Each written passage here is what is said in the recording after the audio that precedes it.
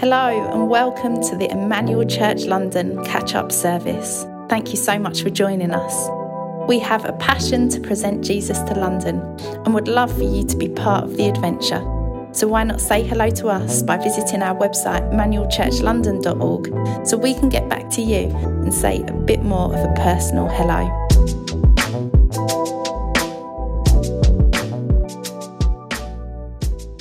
Church is for us to pray.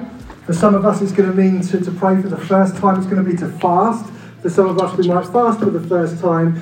And it's also going to be an opportunity over the course of this month to mourn and to weep at the current condition of both the church and the world around us. Now that might not sound particularly appealing to you, and the name of the game today is to try and help all of us into a place where we understand that with a bit more context and understanding.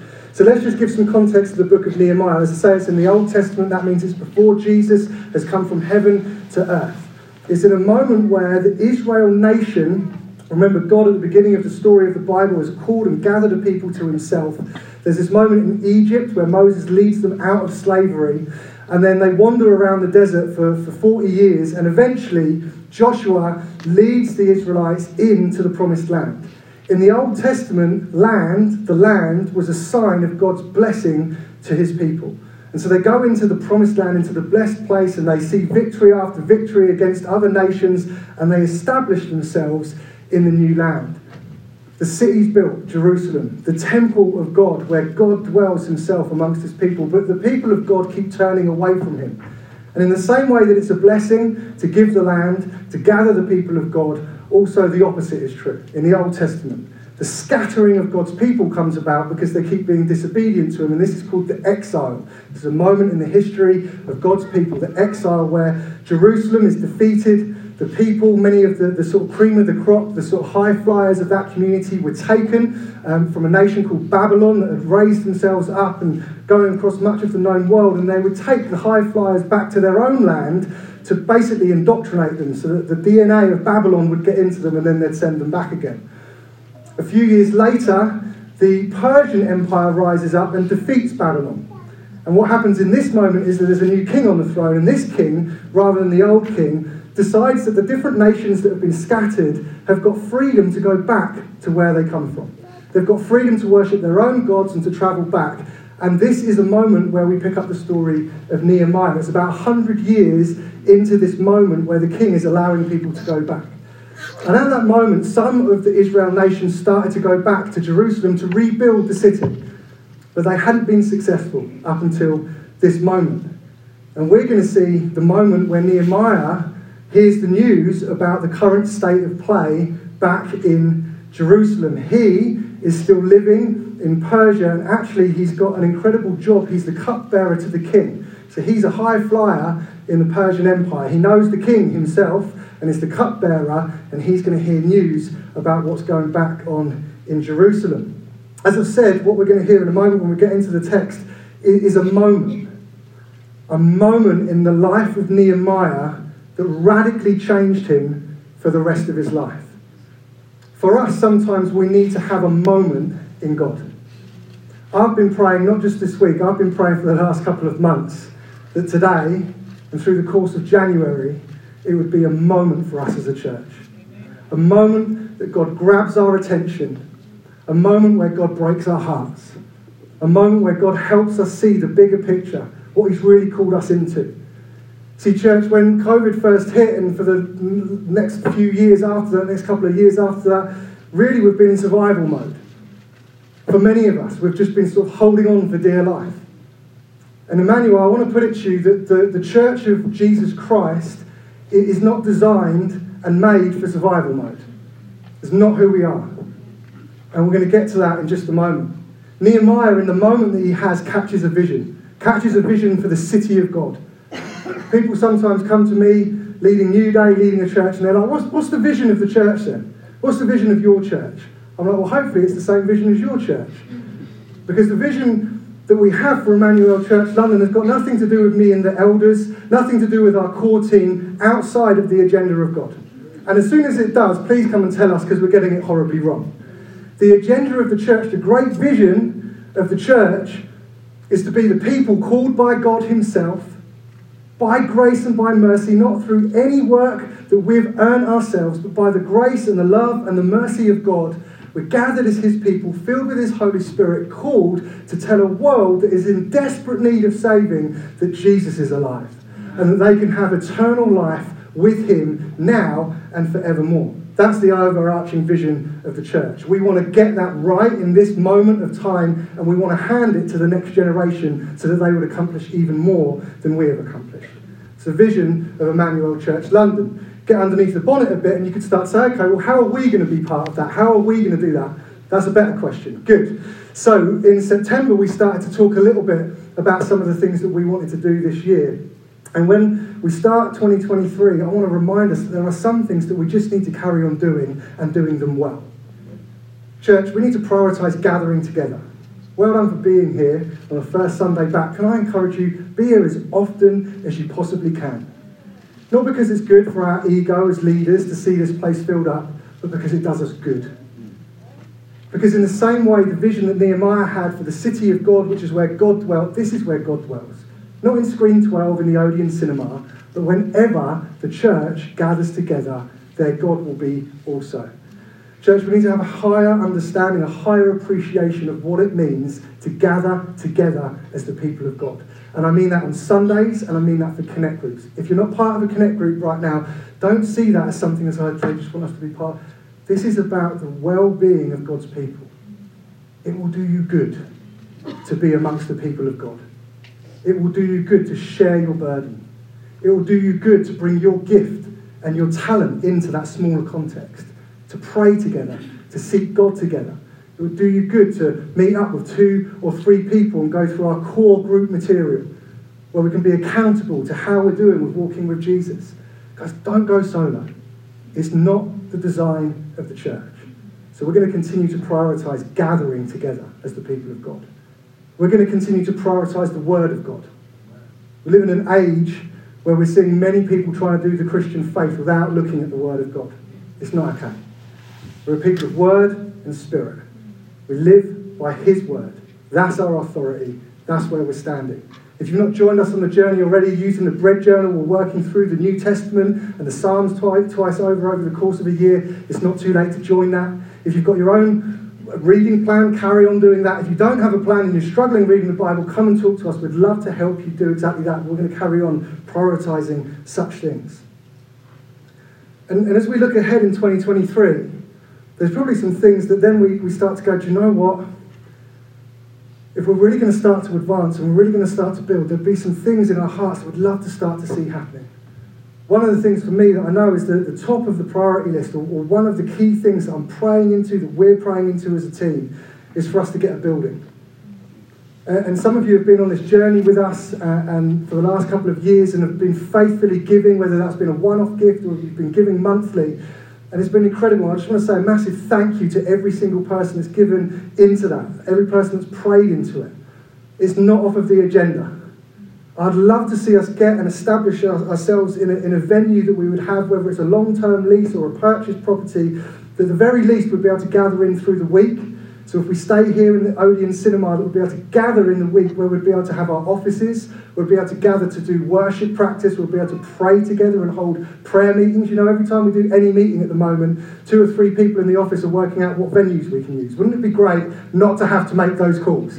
Wouldn't it be great just to be like, hey, spontaneous prayer meeting tonight. We've got our own building. Let's do it. We want to train people. We want to raise up disciples. We want to gather our young people. We want to raise young people in such a way that they're able to go into the world and see much more than we have accomplished. We want to see Alpha courses run. We want to see the community around us loved and blessed.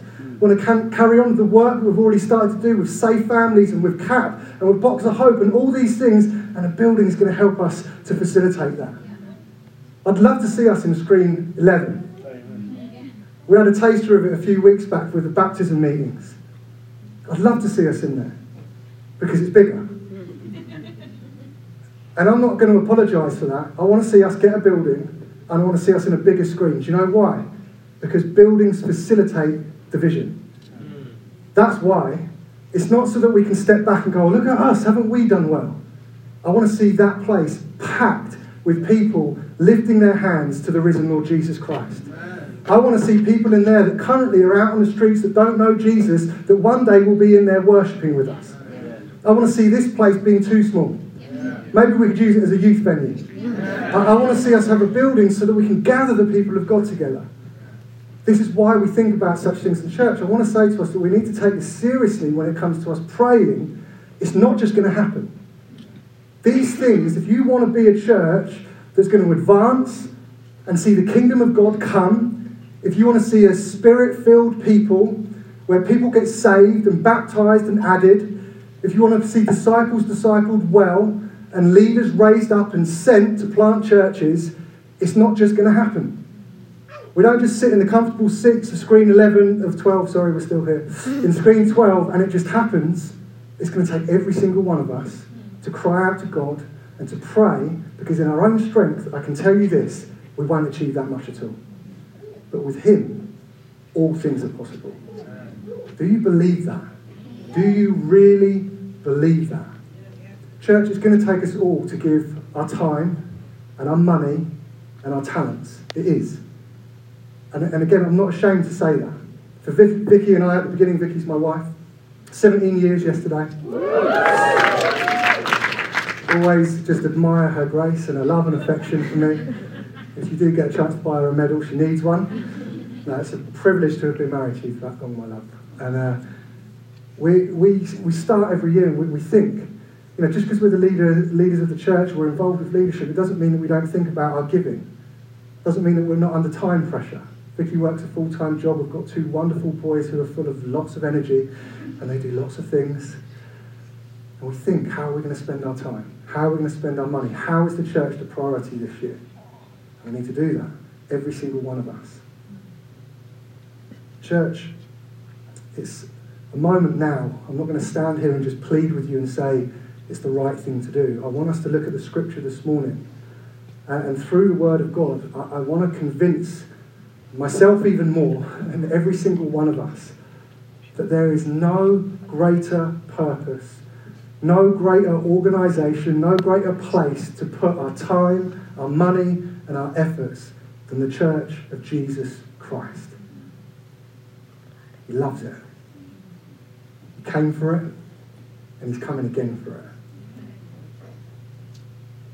We, the church, we're going to be with him forever. There's nothing more valuable than giving yourself to the local church. If this is your local church, if this is your family, there's nothing more valuable than giving yourself unto his people, the church, to see it built and established for his glory, for his name, to see many, many people impacted by him. Shall we look at the word of God together? Nehemiah 1. The words of Nehemiah, the son of Hakaliah. Now it happened in the month of Chislev in the 20th year, as I was in Susa the citadel, that Hananiah, one of my brothers, came with certain men from Judah. And I asked them concerning the Jews who had escaped, who had survived the exile, and concerning Jerusalem. And they said to me, the remnant there in the province who had survived the exile is in great trouble and in shame. The wall of Jerusalem is broken down, and its gates are destroyed by fire. And as soon as I heard these words, I sat down and I wept and I mourned for days. And I continued fasting and praying before the God of heaven. We're going to see in the next few weeks how Nehemiah started to pray. We're going to see Nehemiah praying and crying out to God, confessing the sin of a nation, confessing the sin of his own life. We're going to see him crying out to God and reminding God of the promises upon the people. We're going to see him moved and compelled in such a way. We're going to explore that. But first, this week, I just want us to look at the first 1 to 4 verses. And I want us to see how Nehemiah hears this news. Because, church, we need to be those who hear the news just as he heard the news. When Nehemiah hears this news, he is rocked to the very core of who he is. He's allowed the news to get into him in such a way that it's changing him. He's impacted by it. Now, in this day and age, to be hearers of news ain't always that easy, right? I've got into a little bit of gaming recently over Christmas. I need to be careful. Keep praying and reading my Bible, but we bought the boys a little, machine, and I've indulged a little bit. One of the things that you notice with Xbox or PlayStation, and for some of you it's just social media, but let's concentrate on the gaming thing for a moment. If you guys know this, if you work with kids or you've got kids, that something happens when someone starts to play on an Xbox or a PlayStation. It's like an invisible force field that goes around said people playing, and no sound can get through the invisible force field. You literally could say pretty much anything, and the best you're going to get is a grunt. And I've fallen into that trap. And there's some things, what you learn is with particular people, there's like trigger words. So with one of my children, I won't say who, if you talk about food, they will run to the food. And I mean run to where the food is. They just have to get a sniff of it. The other one, if you're sort of saying to them, listen, because you've not come off as quickly as I'd like you to, we're talking about a screen ban. You start talking about screen bans, the remote's down, they're up and they're off. Vicky's still working on how to get through to me, but we'll work on that another week. The point is in this day and age, it can be a little bit like that. We're bombarded with information, news every day. And often it just goes in one ear and out the other. Think about the last few years. Think about some of the drama that's taken place, the significance of it, the magnitude of it. COVID, George Floyd's death, and the reality of how the church needs to respond to the continuation of racism in our nation. Think about the war in Ukraine. Do you remember when the tanks started just to roll into the cities? I remember exactly where I was. And you think about these moments, and what happens is these massive subjects continue in our lives, and we keep talking about them and hearing. The more and more we hear, what can happen is that we become very apathetic to that kind of news. And it's like that invisible force shield goes around us. We're flicking through our news feed, and we see more pictures of people being hurt, destroyed, killed. Whether that's on a local level, whether that's in a war, and we just carry on flicking. And then we stop and we see our mate that was out the night before. Oh, she looks nice. He looks nice. I don't do that, by the way. I'm sure you do. We need to be people, when it comes to the Word of God, when it comes to the news that we need to hear, we need to allow it to get right through to our hearts.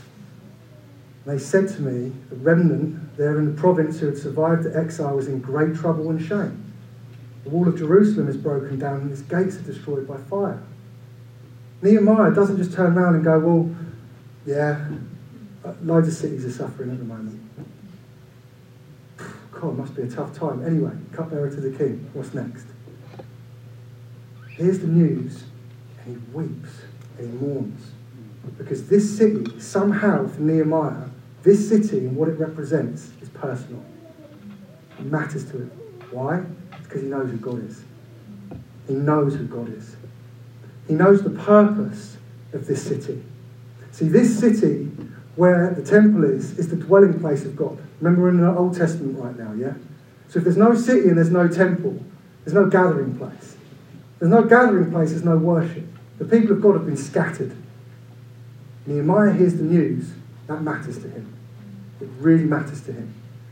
When the Old Testament talks about the city, when it talks about Zion, when it talks about Jerusalem, it's a foreshadow of the church in the age in which we live now. So this man hears the news of a city called Jerusalem. Emmanuel, I want to ask you this morning, how do you hear the news when it comes to the church? How do we collectively hear the news when it comes to the church in the day and age in which we live? Because if we want to see our church and the church across this nation, if we want to see it strengthened and established, if we want to see it raised up, if we want to see it to be filled with impact and purpose, if we want to see it become functional in the way that sees many people come to Jesus Christ, to see broken people healed up, to see communities reached left, right and centre, if that's what we want for the church, we need to hear the news. And I tell you this, it's a heart issue. Before anything else, it has to hit the heart. This isn't a social club. We're not a group of do-gooders. We're not just a charity that's trying to do our best. That's not who we are. We are the people of the living God, filled with the Holy Spirit, given orders from Jesus Christ himself, the King of Kings, to establish the kingdom here on planet Earth as it is in heaven. We need to hear the news. And it's a heart issue. Because if it doesn't catch the heart, then we can't build in strength. So who is it that we're meant to be? What is the news? Let's think first of all, who is the church meant to be? Who are we meant to be? Well, it says in the Bible, I've already said that, in Matthew 5:14, it says this: you are the light of the world, a city on a hill. How many of you grew up with that verse? Give me a hand in the air. How many of you talk, pray, think like that? Not going to ask you to raise your hand now. How many of us wake up in the morning and we look at ourselves, we talk to a friend, we talk to a spouse, we're a city on a hill. We're a light to the world. That's the agenda for today. That's who we are. See, in the purposes of God, He is established by the work of Jesus Christ, through His life, death and resurrection. He has gathered us to Himself to be the church, a city on a hill, a light to the world. What's that getting at? It's to mean that we're supposed to be visible. Not that we're supposed to take, rather than going to screen 11, we'll go down Greenwich Park. We're not talking about that. There's moments where we can gather together like this and it's all good. We're supposed to be visible in what we believe, in who we believe in. I know Jesus. He's changed my life. I want to introduce you to Him. We're supposed to bring purity and righteousness and gratitude and generosity to the world around us. And so often, I'm not just talking to us as a church, I'm talking about the church across the UK, so often we're simply comparable to the people around us. The only things that really make us different is we might have one less glass of wine or a beer, might not swear as much, or maybe we do, but we just don't use certain words. Maybe we've got a smile on our face through gritted teeth. What makes us different? What genuinely makes us different? If we're the people of God, filled with the same Spirit that raised Christ Jesus from the dead, called us to be together, to be a city on a hill, a light to the world, we do have to take moments, and I'm not talking about our salvation here, please hear me, right? We are saved. If you know Jesus Christ and you put your trust, we're saved. I'm not talking about that. We have to have a sober reflection sometimes and say, are we? Are we being a light to the world? Are we a city set on a hill? That's what it says in the scripture. This is what we're meant to be. Jesus came for this purpose. And I tell you, Jesus did not save us for mediocrity. He didn't save us so that we could hide. He didn't save us so that we could pull back into our own homes and hold this wonderful truth about Jesus Christ to ourselves. He didn't die for apathy. He didn't die for fear. He didn't die for the sake of not knowing what people might say about me because I'm a Christian. He didn't die for any of that. He died to win a people to Himself. And in the grace of God and in His sovereign plan, He wants to use us to help people understand exactly that. We're to make ourselves known, church. We're to get our hands dirty, grafting, doing the work that God's called us to do. We're to sit with those who are broken. We're to go to those that are in need. We're to proclaim the good news to those that need a saviour. Jesus didn't just come and talk about what the church should be, did he? He told us to go. He said to the disciples before He went to be with the Father, go therefore into all the world. Make disciples of all nations. Baptize them in the name of the Father, the Son and the Holy Spirit. Feel free to join with me.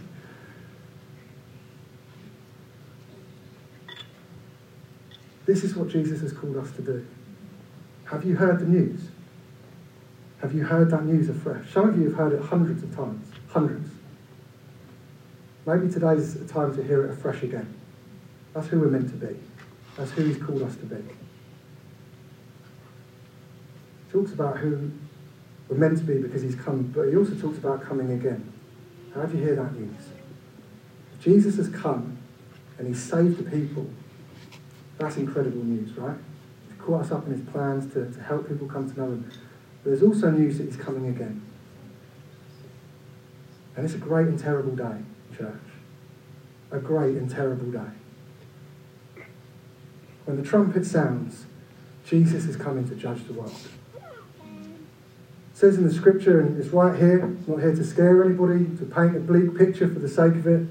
It says in Matthew 25, then He will say to those on His left, depart from me, you who are cursed, into the eternal fire prepared for the devil and his angels. There will be a moment that will come in our future when Jesus will come again and there will be a separation. Part of the agenda for us as a local church in the now is to help people see the beauty and the splendour and the wonder of what it is to have that fate completely eradicated because there's a God in heaven who loves them and is calling them to be with him forever. How do we hear this news? Maybe you look at the condition of the church right now and you're like, yeah, we're doing all right. We're all right. Church is all right. Church is established in the UK. Go to most towns, there's a church, there's people singing. Jobs are good. I tell you, if the jobs are good, Jesus would be back by now. Just to say, there is a work that needs to be done. Now, I'm not here to say anything judgmental against this church or any other church for that matter. Obviously, I can push the boundaries a little bit with us. I'm not here to take away from anything that God is doing across our nation, because I tell you, there are many churches that are doing fantastic jobs here in the UK and in our city. Multi-ethnic, diverse, gospel-centred, spirit-filled, word-based churches that are doing a fantastic job. Church, I want to be abundantly clear with you this morning. Even saying that, I want to be really clear that I wholeheartedly believe with all of my heart, with the role that I play here with Emmanuel and the festival that I help lead with New Day across this nation, we need a great move of God again in our nation. We need it. We need to be on our knees crying out for God to do something in our nation. So you might have come across the recent census and we're no longer a Christian majority nation. It's not really news, is it? It's probably just catching up with what we already knew, right? We live in a world and an age where, if anything, there's an agenda to push Christianity back and down and oppress it, right? You do know that by now, I hope. The pendulum has swung a long time ago. When you look at a census like that, the people that are ticking the box saying they're a Christian probably aren't living out lives in the way that we would see Christianity. Not to be judgmental towards them, but have they got genuine faith in Jesus Christ as their Lord and Saviour? I don't know. I don't know how they do these types of things. You might be looking at the UK thinking, yeah, we're doing all right. A certain man wrote recently, a wonderful scholar, Stu Baker, said this. Between 2015, in some of his studies, he said in 2015 to 2020, 800 churches were started in the UK. Yay, UK. However, during the same period, 1,900 churches shut their doors for good. We live in an age where many denominations are dwindling even as much as 50% in the last decade. 50% of people stop coming to church. We live in an age that's predicted in the next 30 to 50 years where whole denominations will shut their doors for good. We live in an age where there's disunity in the church. There's disunity between different denominations. You might be like, none of this is new. None of it's new. It doesn't mean that it's not of the gravest importance for us to look into. We live in an age where the church is filled across our nation with false theology, with immorality, with false doctrine, just filled with it in all kinds of different ways. And again, I'm not here to point the finger at anyone doing anything for us. We want to, as best as we can, live our lives out based on the Word of God and filled with the Holy Spirit. I just want to help us understand that it's not all just rosy out there. Now, you guys know that in terms of the world. But the church is not just flying. It is in parts of the world, but here in this nation, people are sending missionaries to the UK now. You know that, right? People are sending people to our nation to raise up and train leaders. We've got a generation that's growing up in the most confusing times I think there probably are in all of history. People always argue that with me and say, well, it's always the same for every generation. They look down. I'm like, no, we've been through some stuff recently in terms of the Industrial Revolution, in terms of the Technical Revolution. We live in a different age and space at the moment. It is a confusing time to grow up as a young person. A very confusing. And the backdrop of that is, as our young people are growing up, the stark reality of a lack of consistent and strong leadership in our nation. And that's not just in the world, that's in the church. Church, we need men and women to stand up and say, I'll lead, I'll disciple, I'll help raise a generation, I'll teach them the Bible, I'll pray for them, I'll suffer with them, I'll pray that they get filled with the Spirit. We need to be these people, church. We need to be. Because I would put it to you and to us that we live in an age where the walls are down. Where the walls are down. And so where are the preachers? Where are the evangelists? Where are the pastors? Where are the apostles? Where are the men and women, the God-fearing men and women that will stand up and without compromise proclaim the truth of Jesus Christ? With all love and with all grace and with all sincerity, but without compromise. With courage, because he's coming again. It's urgent. It's not a game. It's not like, oh, with a church, let's just see what happens. It's a church. He's coming again. He's coming again. Now, I'm not trying to sort of scare us into anything. I know this is high challenge today. Welcome to 2023, right? I just want to keep helping us. It's okay to think like this, despite being saved. Despite knowing the love and the grace of Jesus Christ in our lives and for us as a community. It's okay, though, to have a sober reflection and say, you know what, I think there's more for us. I think if that is what he's done for us, I think there's more for us to do. I think there's something that's got to happen in my heart, because if that really is true, it doesn't seem to be connecting with my head and emotions. I don't seem to be living out my life in the reality of Jesus Christ. And that's a lifelong thing to pursue, right? But we can help one another do this. Church, I put it to us that the walls are down and we need to see the walls restored. We need to see the church of God restored in this nation.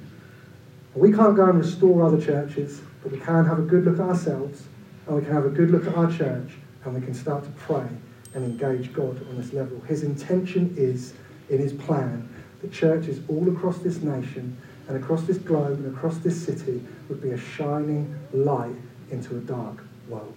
We are part of that agenda. How amazing is that? Do you know Jesus knows Emmanuel?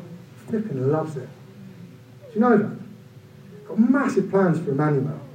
We haven't even begun to scratch the surface yet. Massive plans. There's people out there that he wants us to go and see saved. We can't save them, but we can tell them about Jesus, right? There's brokenness out there that he wants us to meet people in their brokenness. He's got massive plans for us. Do you think Screen 11 is beyond Jesus? Do you think a building's beyond Jesus? Do you think a shortfall in a budget is beyond Jesus? Really? Really? He's called us to do great things. Great things. But we need to hear the news. So how does Nehemiah respond to the news? Well, he hears it.